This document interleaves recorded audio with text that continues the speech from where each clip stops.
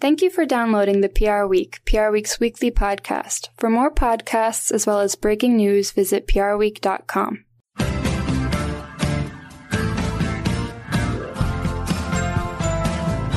Hello and welcome to the PR Week, PR Week's regular weekly roundup of everything that matters in the worlds of PR and communications. My name's Steve Barrett. I'm the editorial director of PR Week, and to guide you gently through another show with my co-host, Frank Washcook. And we're in the studio again, back in the office with our production podcast guru, Bill Fitzpatrick. And Frank, welcome. It's good to be back, isn't it? It is. It's nice to be in this nice, beautiful office and the studio that is just a huge improvement on our old one, if I say so myself. New and improved. Yeah, it's good to be in here. It's good stuff. And a special guest this week, Glen Jackson, who's the co-founder of Jackson Spalding, based in Atlanta. Glen, welcome to the podcast. How are you doing? I'm doing well. Thanks, Steve. Thanks, Frank. Great to be with everyone. Yeah, look forward to chatting to Glen. Then we'll get into some current stories. New CCOs at Wells Fargo and Bechtel. Boeing has said goodbye to another CCO. We'll talk about BoSpa and what they did around San Francisco Pride. Some social media stunts, wouldn't be a show without that. We'll talk about MWW and Tesla, an update on that. Matthew McConaughey, he was at the White House press briefing yesterday. We're recording on Wednesday, and it seems to be a trend to bring people into those, but gave a very emotional speech about the tragedy in Uvalde. So we'll talk about that. And PR Week's owner, Haymarket, has acquired a podcast awards business. So that's exciting as well. Everything's coming up roses on the podcast front. So good stuff. But let's talk to you first, Glen. You, Jackson Spalding, founded in Atlanta in 1995. Talk us through the history. How you came to found that agency. And obviously, you've seen a lot of changes over the past 27 years, I should imagine. Absolutely. Well, we're in our 27th year. I can't believe that, but time moves quickly. Both Spalding and I co-founded the agency back in 1995, as you said, Steve, and we were with a New York agency for many years, helping with their Atlanta office, and just made an entrepreneurial decision to start something on our own, and we did. And we now have about 135 team members, 4 offices. We're independently owned. Have a very nice broad spectrum section of clients, nice cross section of clients, and 7 partners now. And we have just tried to just slowly and strategically move forward, stay humble and hungry as we do, and really proud of our team. And as you would expect, being Atlanta-based, you work with Coke and Delta, but I think you said that 4 of your top 5 clients are now in the healthcare space, so that's interesting. Is that we've seen a massive increase in healthcare communications across the board. Is that a relatively new development for you, or is that something that you've always had a stake in? We've had a strong underpinning of healthcare clients over the years, starting with Children's Healthcare of Atlanta. We've had a long-standing relationship with them, and we just see a lot of growth potential in the healthcare space, and we've got a superb team working on it, and we're doing a broad spectrum, a lot of different work in that area, and see a lot of potential momentum going forward for our agency. Yeah, and you mentioned your growth. You did, I think, 15% growth in 2021. You're up to 24 million and 135 people. Was healthcare a massive growth area over the COVID years, 2 years? I imagine it was a big contributor to some of that growth, yeah? Absolutely. It was a catalyst for a lot of that growth, and COVID deepened our work in the public health sector across governmental bodies, academic settings, and other areas. And we've also started working in more highly regulated spaces like device and mental health spaces as well. So tell us a bit about the Atlanta PR market. Obviously a very vibrant city, very diverse city, and lots going on, lots of big businesses, Coke and Delta, just a couple of them. Tell us about the market generally and the communications market there, PR market. I think it's an excellent market, guys. It's strong, really, a lot of really smart people here, very talented agencies. And, Atlanta is the economic hub of the South. There are a lot of businesses in Atlanta that need our services, and there's tremendous opportunity for growth in the public relations space for all agencies in Atlanta, large, small, medium-sized. It's a very healthy market. I'm very optimistic about its continued growth. Yeah, you've got Arby's there as well, haven't you? You've got, is it UPS as well? And lots of other great businesses. Chick-fil-A, a client of ours is here. You have Rollins, you have NCR, you've got just some phenomenal, the Southern companies, some great companies headquartered here. Now, tell us, you've stayed resolutely independent over those 27 years. I imagine you've had loads of approaches from the holding companies.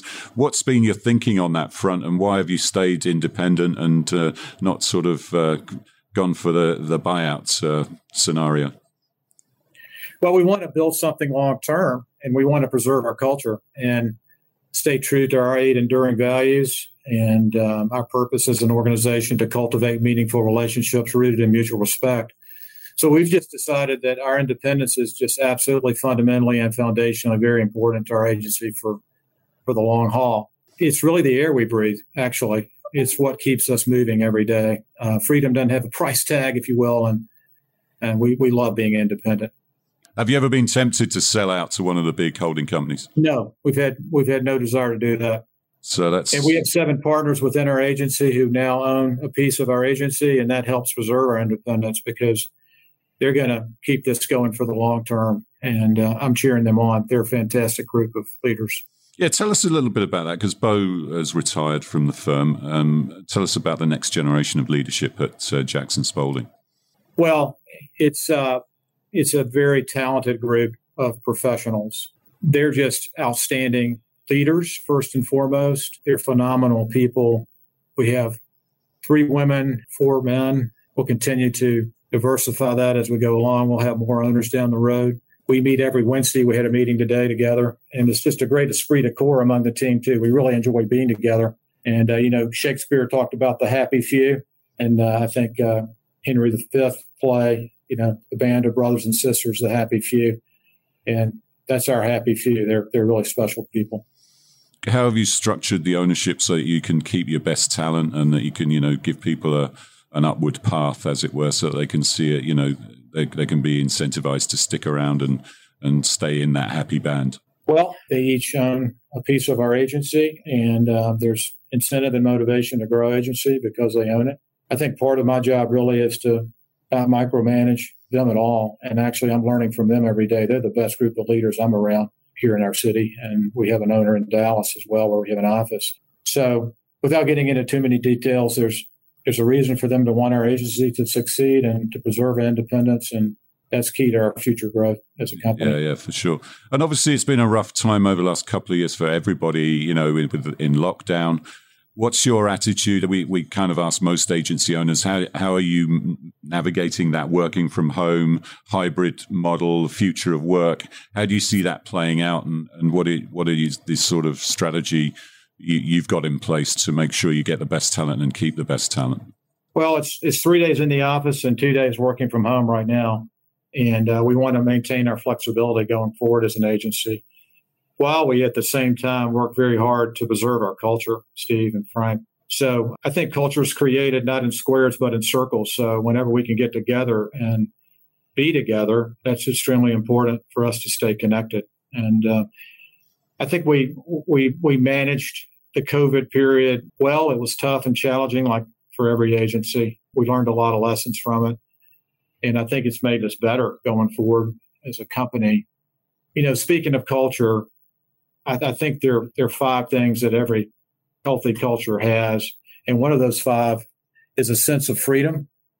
And we want to give our people that at our agency at Jackson Spalding, a sense of freedom as you were treated as an adult and you were trusted as a colleague. You're given more responsibility as a professional, and you're provided the headroom to grow and not be managed as the organization evolves and prospers. So that sense of freedom, I think, is important for us and all agencies going forward to make sure we give our people that, along with a sense of fascination about where the business is going, how you can help entrepreneurially shape its clay, if you will, at our agency, for example. That's very important. Those are 2 of the 5, sense of freedom and a sense of fascination. Drucker said that, culture eats strategy for breakfast every morning. And I would add lunch and dinner to that. I think culture is still essential for any business, large or small. Yeah, it is. How do you build that authentically? Because you can't just sort of impose a culture on an organization, can you? It has to grow organically. So you have a very specific philosophy about PR and about the business. How have you managed to grow that organically and authentically? I think it starts at the top. It starts with our leaders walking the walk and serving and pouring into our people, being available for them, and communicating a ton with our team. I think one of the challenging things with COVID and the pandemic was a lot of companies lost connection and a sense of communication with their people. And I think a decrease in communication and connectivity leads to a decrease in retention for businesses. And an increase in connectivity and communication leads to an increase in retention. So you just can't over communicate in business, and you can never stop pouring into your people. And that's what we try to do here, and be really true to our values, which one of our values is we respect each other, and we want to treat everybody here, starting with our people and then also with our clients, of course, with the utmost respect. Yeah, it's good founding values to base the business on. Have you had times in your career, Glenn, when you've had to actually make difficult decisions and say, well, look, this client actually isn't in line with our values and we're going to stop working with them, or this particular person isn't, and we're going to have to say goodbye to them? Is that something that you have found difficult over the years, or is it just part of sticking to those values that you've outlined there? What you just said at the end. I mean, you have to remain true to your values and live those out every day.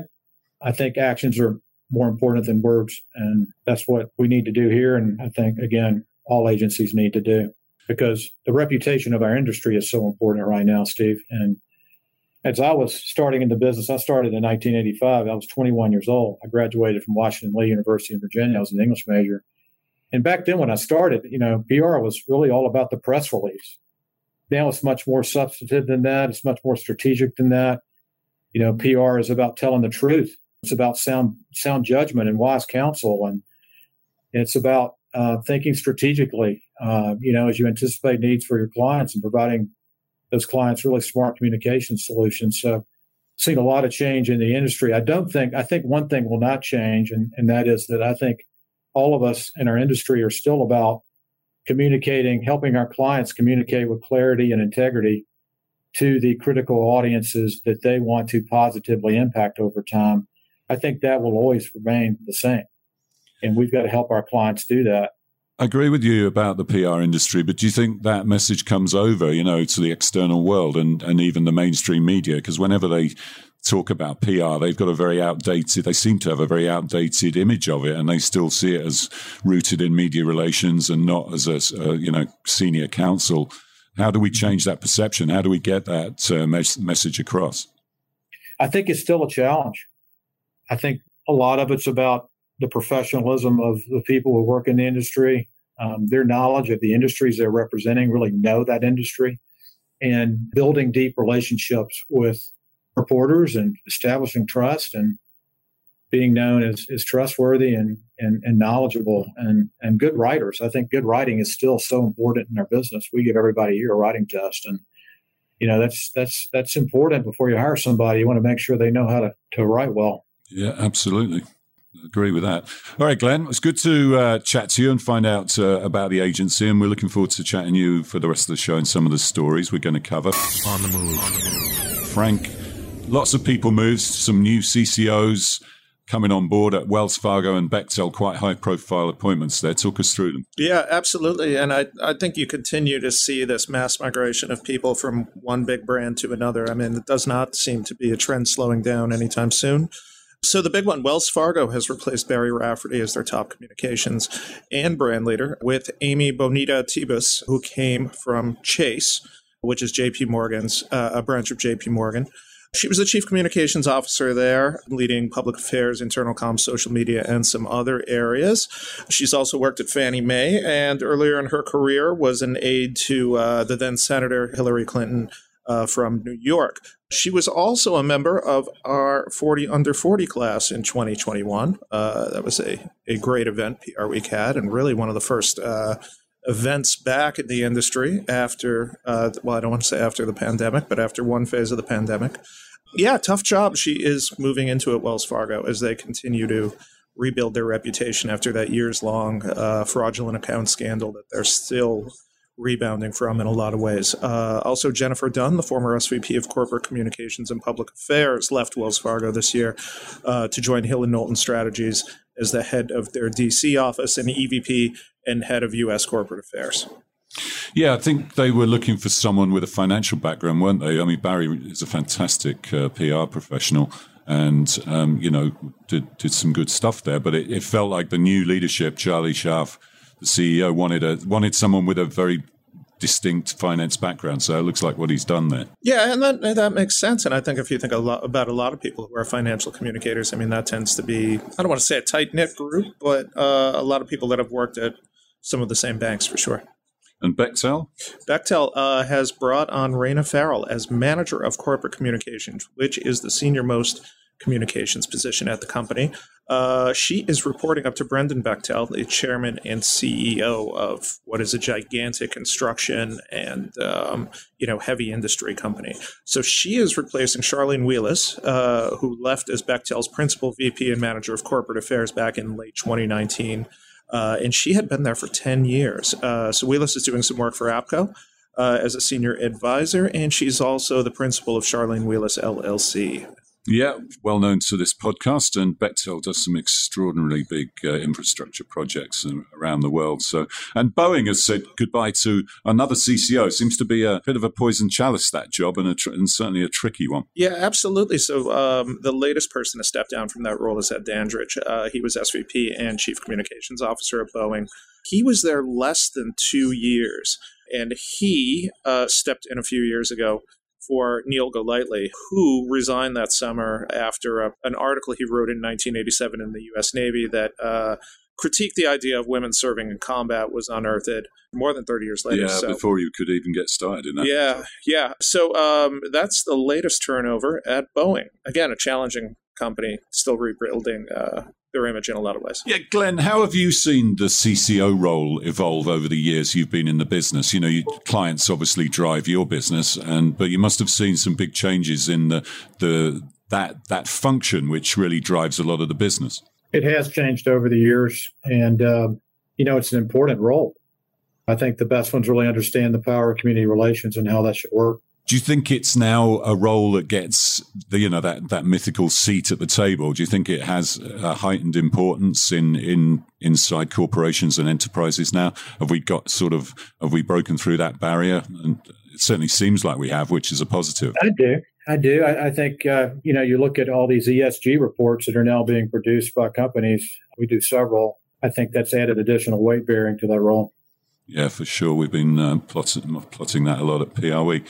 Frank, we're obviously in the middle of Pride Month, and BoSpa got involved with San Francisco Pride. Tell us about what happened there. Yeah, this is a really interesting case study because San Francisco Pride is the biggest Pride celebration in the country in the month of June.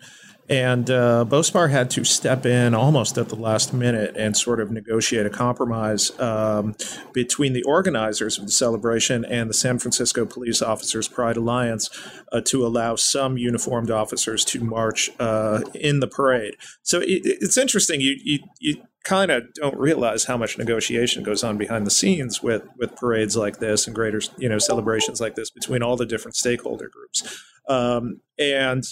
One thing that is a bit tricky with this is that some of the first historic gay rights moments came about because of altercations between police and people at gay bars, whether that's Compton's Cafeteria in San Francisco or the Stonewall Inn down in the Village in New York City. So that's a part of the negotiation here in who is in the parade and how they're dressed and what sort of uniform they're wearing. So it's an interesting case study there.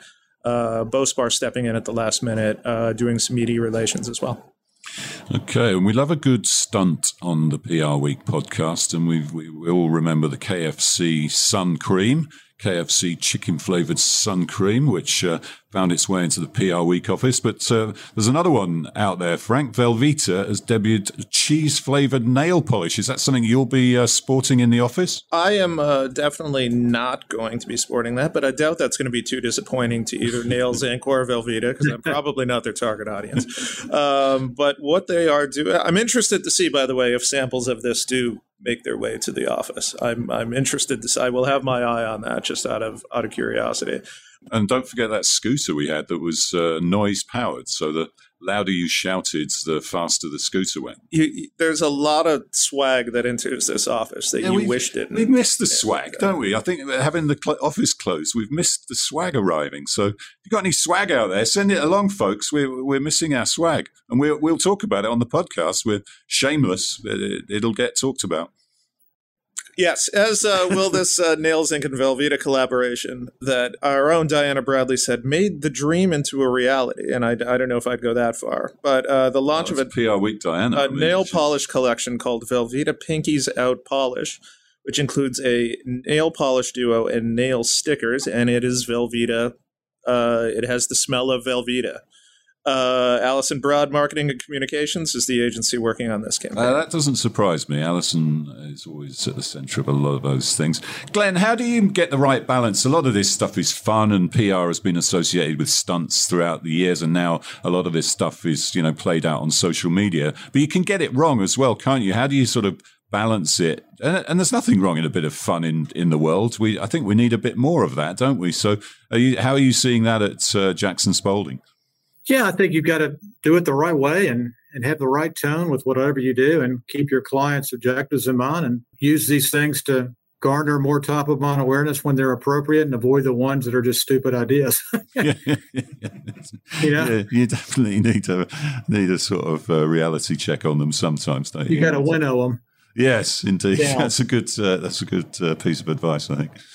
A more serious story, Frank, was that rose this week. It's a bit of a legacy story, but I mean, Tesla's in the news every week. We seem to talk about them on the podcast every week. But this thing arose with MWW's involvement with them from a few years ago. And I think caught the eye of the national media anyway. I think the reason it's getting interest is because there's so much general interest in the relationship between Elon Musk and Tesla's management and their workforce.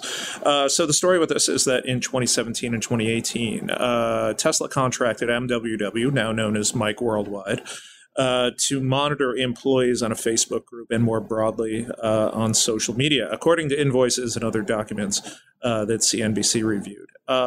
So this is interesting on a few other levels. I mean, we had a similar but not the same story back in March about Amazon working with Global Strategy Group, and both of these firms are, very connected with the Democratic Party in a lot of ways, which is, of course, generally more pro-labor than the Republicans are. And so Amazon worked with Global Strategy Group at one point as its employees were looking to unionize at Amazon. And so, that caught a lot of attention as well, and GSG faced client blowback for that. So, like you said, a bit of a legacy story, but I think a lot of people were still interested in how these relationships went on. Yeah, Glenn, I think ethics underpins good, authentic PR, doesn't it? And but the line between sort of doing standard PR practice of monitoring things and just intelligence and data and analytics versus maybe crossing the line into private groups or whatever. I mean, no need to comment on this story specifically, but how do you navigate that at a PR agency and sort of the type of clients you'll work with or the type of activities you'll do for them?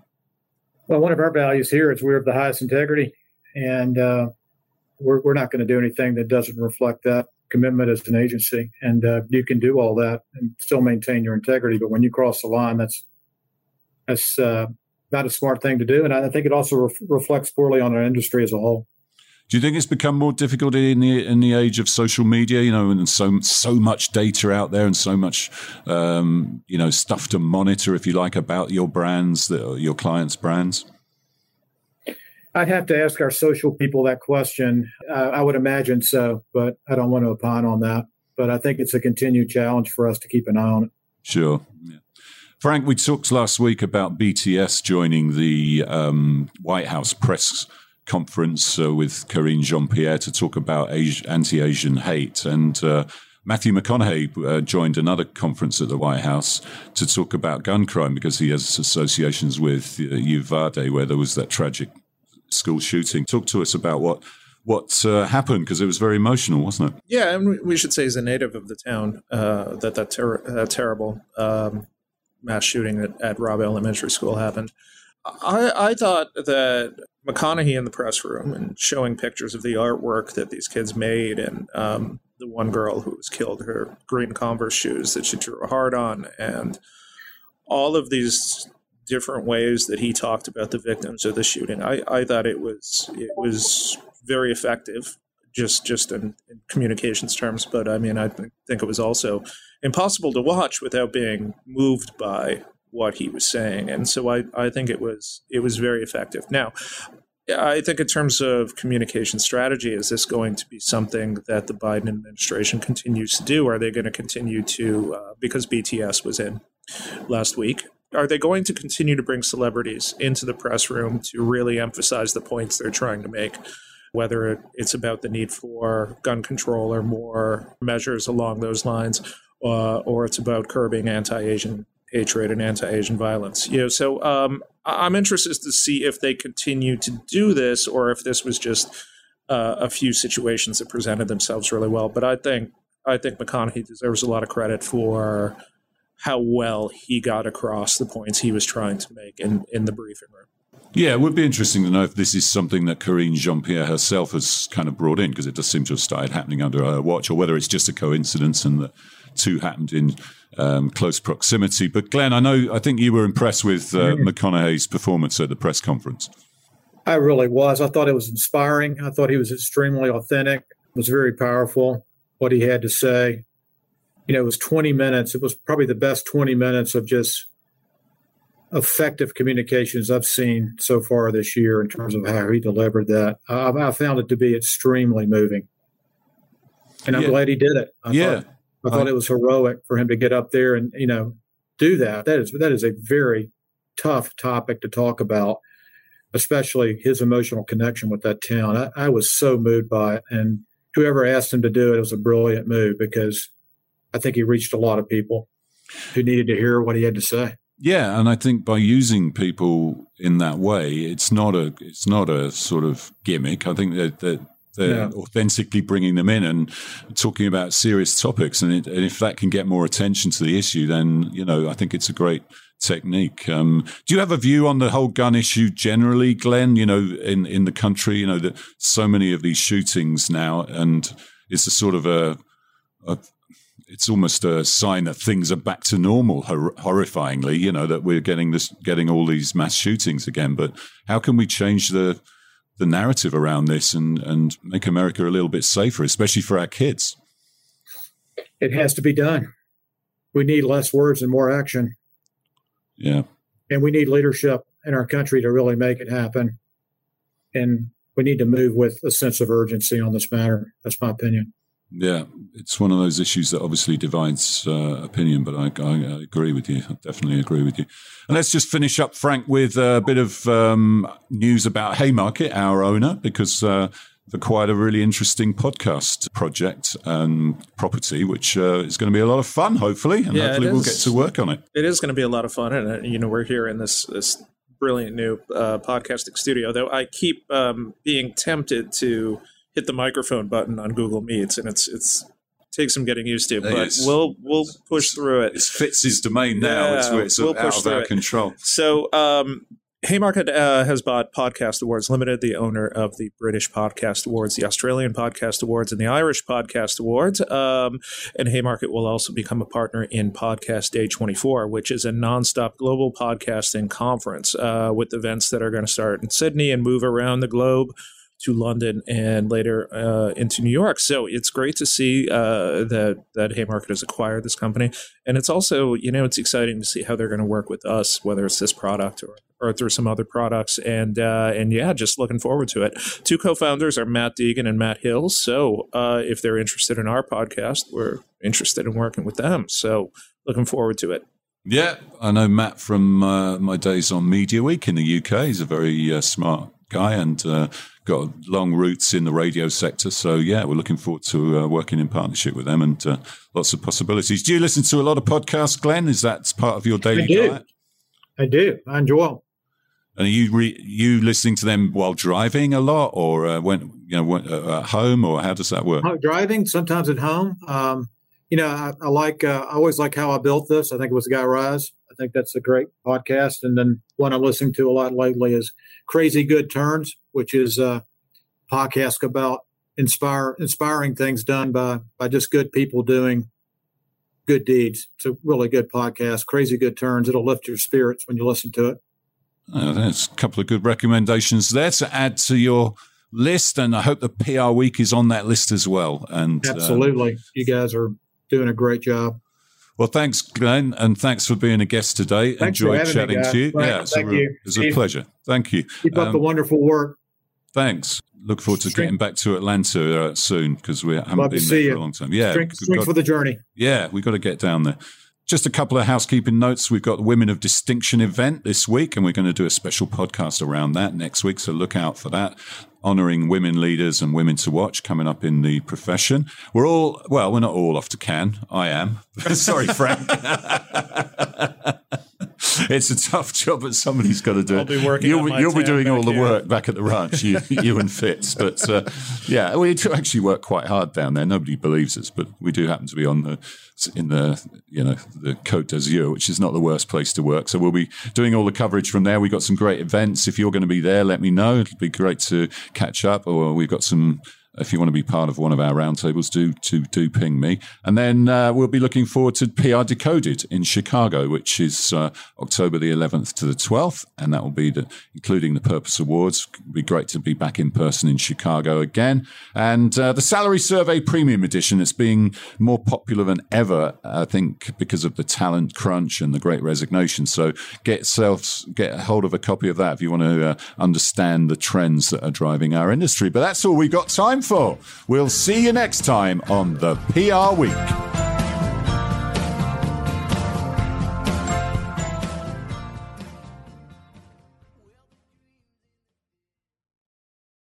Thank you for listening to this week's episode of the PR Week. To find more episodes, visit prweek.com.